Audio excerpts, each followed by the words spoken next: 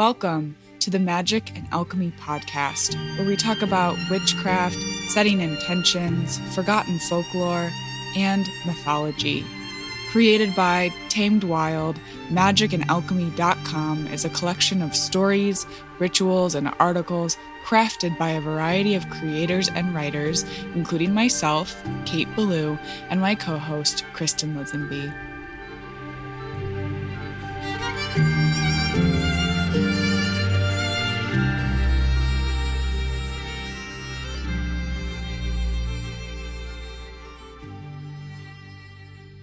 Hello, everyone, and welcome back to the Magic and Alchemy podcast. I'm Kate Ballou. And I'm Kristen Lisenby. Happy Beltane, Kristen and listeners. Happy Beltane. Beltane blessings to you and all of our listeners. Happy May Day. So, obviously, we're talking spring and Beltane today. Yeah, how could we not? Yeah, exactly. And how are you honoring this turn of the wheel? Gardening, of course. We're obviously recording a few weeks early here, listeners, but by the time May Day rolls around, I'll be back in the Azores with my garden and goats. I really just love spending time with my animals and being in the garden on Sabbath days. And I think we'll have just had a new moon. So with the moon waxing again, I'll be focusing on starting, some more above ground vegetables and flowers because we're officially in flower magic season. Yes. What about you? What does a city witch have planned for May Day? So I will actually be at the Tamed Wild Beltane retreat in North Carolina, Amazing. Which I'm really excited about. Speaking, about magical plants, poems, and rituals. So if you're headed there too, I can't wait to connect over the threshold and magic of Beltane. Amazing.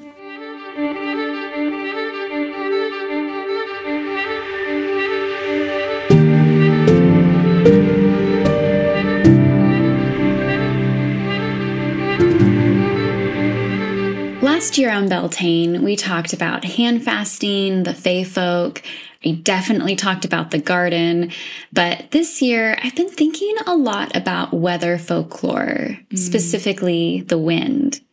The wind off the Atlantic Ocean is no joke where I live, and while we often talk about the gusty winds as an inconvenience, especially when it quite literally blows the clothes off the clothesline, or I'm trying to record a podcast and the wind is whistling through the roof tiles. However, there is something quite magical about an invisible force that can knock you off your feet. Plenty of my friends, both witches and muggle alike, talk about their love of the wind. They tell me that it's refreshing and purifying, like Mother Nature is sweeping the stagnant energy from our lives. So it feels fitting that the spring months are often quite windy, as if the earth is ridding itself of any lingering bits of winter. Even on the best days, it's a little too windy for wind chimes in the Azores, but historically, wind chimes appear in Chinese culture as an important element in feng shui. With some help from the wind, chimes were believed to rid the home of harmful spirits while attracting helpful ones. It was also said that when you hear the chimes ring, you knew fresh, vibrant energy was entering the home, and the stagnant energy was being pushed out. Today, it's not uncommon to see wind chimes in a modern witch's house or within their sacred space as a way to identify the energies at play. Love wind chimes. I know, I do too. People who work with elemental magic might also use the wind to raise energy before ritual or spell work. In the past, magical practitioners would collect the wind and sell it to sailors. One story I found said that the sailors would be given a rope with a series of knots. The sailors were to tie or untie the knots depending on if they wanted more or less wind while at sea. So I know that knots are nautical miles. Definitely watched A Perfect Storm over the weekend. That movie is, whatever. But I know that this practice dates from the 17th century. I went and looked it up, when sailors measured the speed of their ships using a device called a common log. And this log was a rope with knots at regular intervals attached to a piece of wood. So I kind of wonder if these knots from the folklore might be related to these knots of nautical miles. But, any sailors in our audience here, let us know. Yeah, definitely let us know. And, of course, depending on which direction the wind blows, that makes a difference because each direction carries a unique vibration. I found this poem or spell from Doreen Valiente that says, "Heed the north wind's mighty gale, lock the door and trim the sail. When the wind comes from the south, love will kiss you on the mouth. When the more wind blows from the west, departed spirits have no rest. When the wind blows from the east, expect the new and set the feast." I love this. I feel like I need to write it out and pin it somewhere. I've never heard that. I know, it's beautiful. Yeah. I did some digging, and while this is not a definitive list, the north winds are said to be good for banishing or eliminating things. North winds are associated with death, change, transformation, but also can help when it comes to organizing and getting our finances in order. It's associated with the late nighttime hours, mystery, treasure, winter, and the Greek god Boreas. The east winds, though, are a bit more favorable. They are associated with intellect, springtime, but also autumn, new beginnings, growing things, intuition, inspiration, and sacred breath. If using in spell work, the east winds are, most potent at dawn. They can help guide or introduce us to our true path, and they're also associated with the Greek god Eurus. Winds coming from the west are ruled by Zephyrus. Zephyrus controls the winds that carry blessings of love and fertility, also healing, emotional maturity, companionship, dreams, and inner reflection. The west winds are said to help us understand the gift, but also the challenges of duality, and perhaps can help unite the seemingly conflicting pieces that make up our soul. So that just leaves the winds blowing in from the south. Southern winds are aligned with the element of fire. They speak to our passion, sexuality, strength, and ambition. Although they may be more volatile compared to the others, southern winds are also purifying and protective. Thanks to their association with fire, they can be utilized for banishing or shielding ourselves from unfavorable reactions, like jealousy or manipulation. Winds blowing in from the south are associated with the Greek god Notus, a god of summer, but also fog and summer storms. This is beautiful. I know. I love all of this. And working with elements is nothing new. And wind is closely tied to the element of air. But I was also so curious, what makes the wind so magical?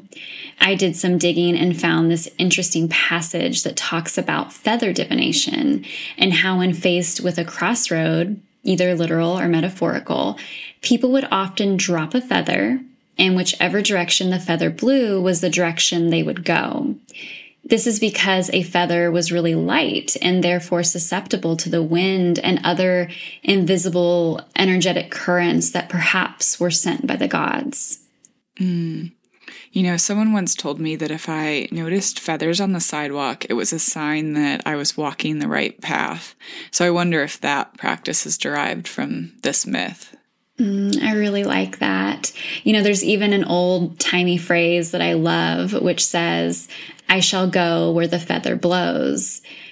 But perhaps it should really say, "I go, where the wind blows."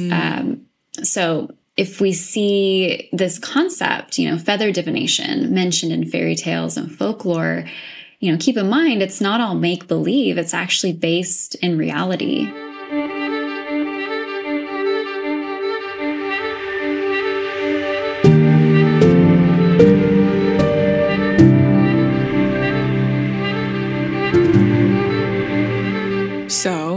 Catching the wind with the feathers that you just cast, Kristen, I'd like to turn to the magic of birds. If you're on my newsletter list, you know that this is something that I've been thinking a lot about, especially how birds speak in synchronicity. Synchronicity, birds, wings, and weather truly do feel like the magic of spring. The birds are returning, their songs fill the crisp morning, and their nests can be seen on the edges of buildings, trees, and on fire escapes here in the city. And while there is this resurgence of life, I can feel the spirit world closer. While we may think of Samhain and the winter solstice as a time of the thinning veil, these cross-quarter and sacred days of spring are blooming with messages from the other side. And I believe that birds are some of these messengers. Of course, symbolism of birds is as varied as birds themselves, but the ones that I've been seeing lately have been turkey vulture, mourning dove, robin, and starling. So first, let's visit with turkey vulture. This spring, turkey vulture made herself known in a way that I have not noticed before. In the presence of spring, grief too reigns supreme and the underworld comes close. In the messages of blossoms, blooms, and seeds, sometimes we can forget the death aspect of the death and rebirth cycle. Turkey vulture and vulture reminds us of this sacred process. From the poet who goes by the crypto-naturalist, I love this poem. Vultures are holy creatures, tending the dead, bowing low, bared head, whisper to cold flesh, your old name is not your king. I rename you, everything. And from Kim Krans, vulture, guardian, and purifier, essential for rebalance. The vulture is perhaps the most misunderstood creature of all. This intriguing bird balances our ecosystem and prevents the spread of disease. It does the dirty work that no one else wants to do and cleans up our messes. The vulture appears when there's a situation that needs to be purified or brought back into balance. Remember, the vulture is greatly undervalued. What you thought was a mistake or tragedy is a blessing in disguise. Quote. I love all those. Yeah, I was reading it earlier today from the Animal Spirit deck, and I was just like, this is a poem. Mm-hmm, it is. When turkey vultures flew over our circle for the month at Robin Rose Bennett's house, Robin called out their vigilance medicine. To me, vultures are watchful. They're slow, they wait, and they understand timing. They may mourn, but only in the way of deep understanding. They are fed from the cycles of life and death and do not end lives, but rather alchemize what has already passed and gone. My sister and I have been speaking a lot about turkey vultures together, and in her research, she discovered that the antibacterial properties of their saliva and their feathers. So not only do turkey vultures clean up what is decaying, but they may literally clean the air when they take flight. Oh, that's so interesting. Mm-hmm. Next, the mourning dove. So for the longest time, I believed that mourning doves were actually spelled morning, like the break of day, only to learn last month that they're actually mourning doves, like as in grieving. So the mourning dove is named for its haunting and sad cooing sound. Its call is sometimes mistaken for the call of an owl. When the mourning dove flies, its wings make a whistling sound. From Michigan to Arizona to Brooklyn, I have been hearing tales of these doves visiting. My sister and I saw a mourning dove who had fallen from their nest and died on the way to our grandpa's funeral a few weeks ago. And so Cody and I built a little makeshift coffin of some oak bark and buried it next to the datura. In this season of rebirth and death, the mourning dove seems to be appearing to remind us of the importance of grieving, its call an elegy. In my reading, I found a tale about the mourning dove from indigenous folklore. There is a Huron Wyandot legend that tells of a young woman who used to care for the mourning dove, who came to love her a great deal.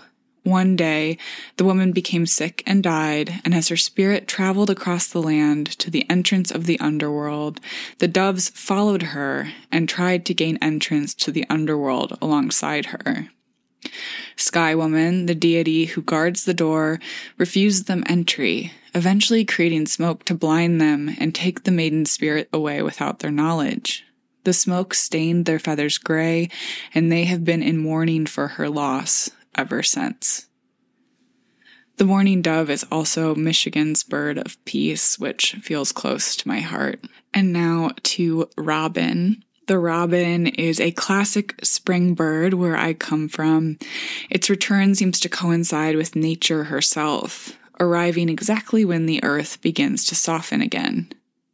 In Norse mythology, the robin is known as a protector from storms and lightning, and in Celtic mythology, the robin is associated with the oak king of summer. In other folk tales, robin is harbinger of death, tapping in a window to let you know of someone's passing. There is the famous saying, "When robins appear, loved ones are near," and this alludes to the belief that the robin is a messenger.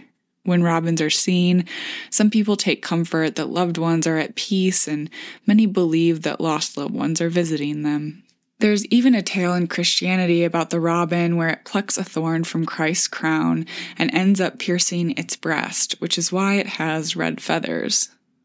No matter your background or association with robin, one thing is clear.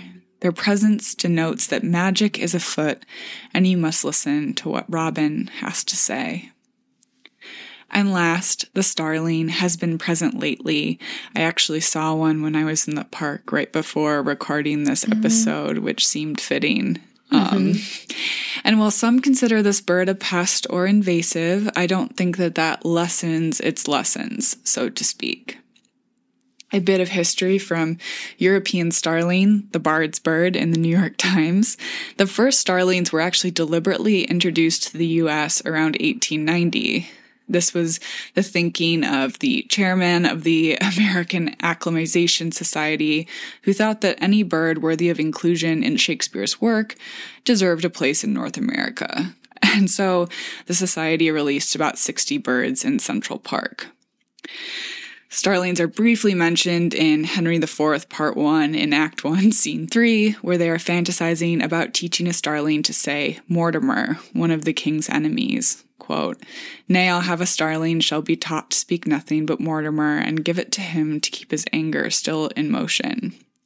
The European starling population, from these 60, is now estimated at 200 million and inhabits the contiguous U.S., a good part of Canada, and most of Mexico. What is impressive to me about starlings, then, is their resiliency and their ability to move in a group. Outside my grandpa's house over the fields, Cody and I stood watching their nightly murmurations and flight. This is what the New York Times has called a black sun. Studies have found that each starling responds to 6 or 7 of its nearest neighbors, a number that seems to optimize the balance between the cohesion of the group and the effort of the individual. Soren Salkier wrote in the article, "The Transfixing Beauty of Starlings," quote, "When starlings move as a single unified organism and assert themselves against the sky, they create a strong visual expression, like that of a calligraphic brush stroke. Lines and shapes emerge within the swarm, bringing to life physical abstractions and calling to mind the patterns formed by interfering waves. The graphic and organic shapes of the starling murmurations range from meditative to highly dramatic as they perform a breathtaking ballet, one with life and death consequences. At times, the flock seems to possess the cohesive power of superfluids, changing shape in an endless flux." End quote. Starlings, to me, are a reminder in spring that we are all part of the same dance. It reminds me to look on my neighbors with kindness and support, no matter which difficult move or passage they may be experiencing. Starlings remind me of resiliency and encourage me towards joy, even at dusk, when the sun is setting and night is upon us. So then, as witches, how do we work with birds? There are many ways, but for me, this is a magic of listening and of paying attention. Our friends at Missing Witches have some beautiful bird-like inspired meditations that you can check out. And feather magic or wind magic, like Kristen mentioned, are also beautiful practices. In my own practice, birds ask me, when you begin to keep your eyes and ears open to the language of birds, what might you hear or see? Are there feathers lining your way? Is there a lesson about rebirth and death? Perhaps you'll see a reminder that we are all one, birds of a feather. In the beautiful book, When Women Were Birds by Terry Tempest Williams, that I highly recommend, that and her book, Refuge, Williams wrote, "Now, in a shift of light, the shadows of birds are more pronounced on the gallery's white wall. The shadow of birds is speaking to me. Each shadow doubles the ferocity of forms. The shadow, my shadow, now merges with theirs. Dissension, ascension. The velocity of wings creates the whisper to awaken. I want to feel both the beauty and the pain of the age we are living in. I want to survive my life without becoming numb. I want to speak and comprehend words of wounding without having these words become the landscape where I dwell. I want to possess a light touch that can elevate darkness to the realm of stars." That's beautiful. I think that's all the time we have for today, but if birds and wind magic show up in your practice, we'd love to hear about it.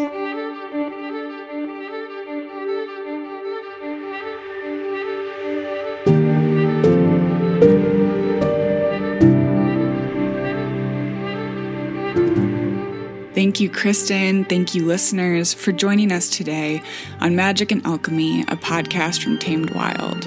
Again, we're Kate Ballou and Kristen Lisenby.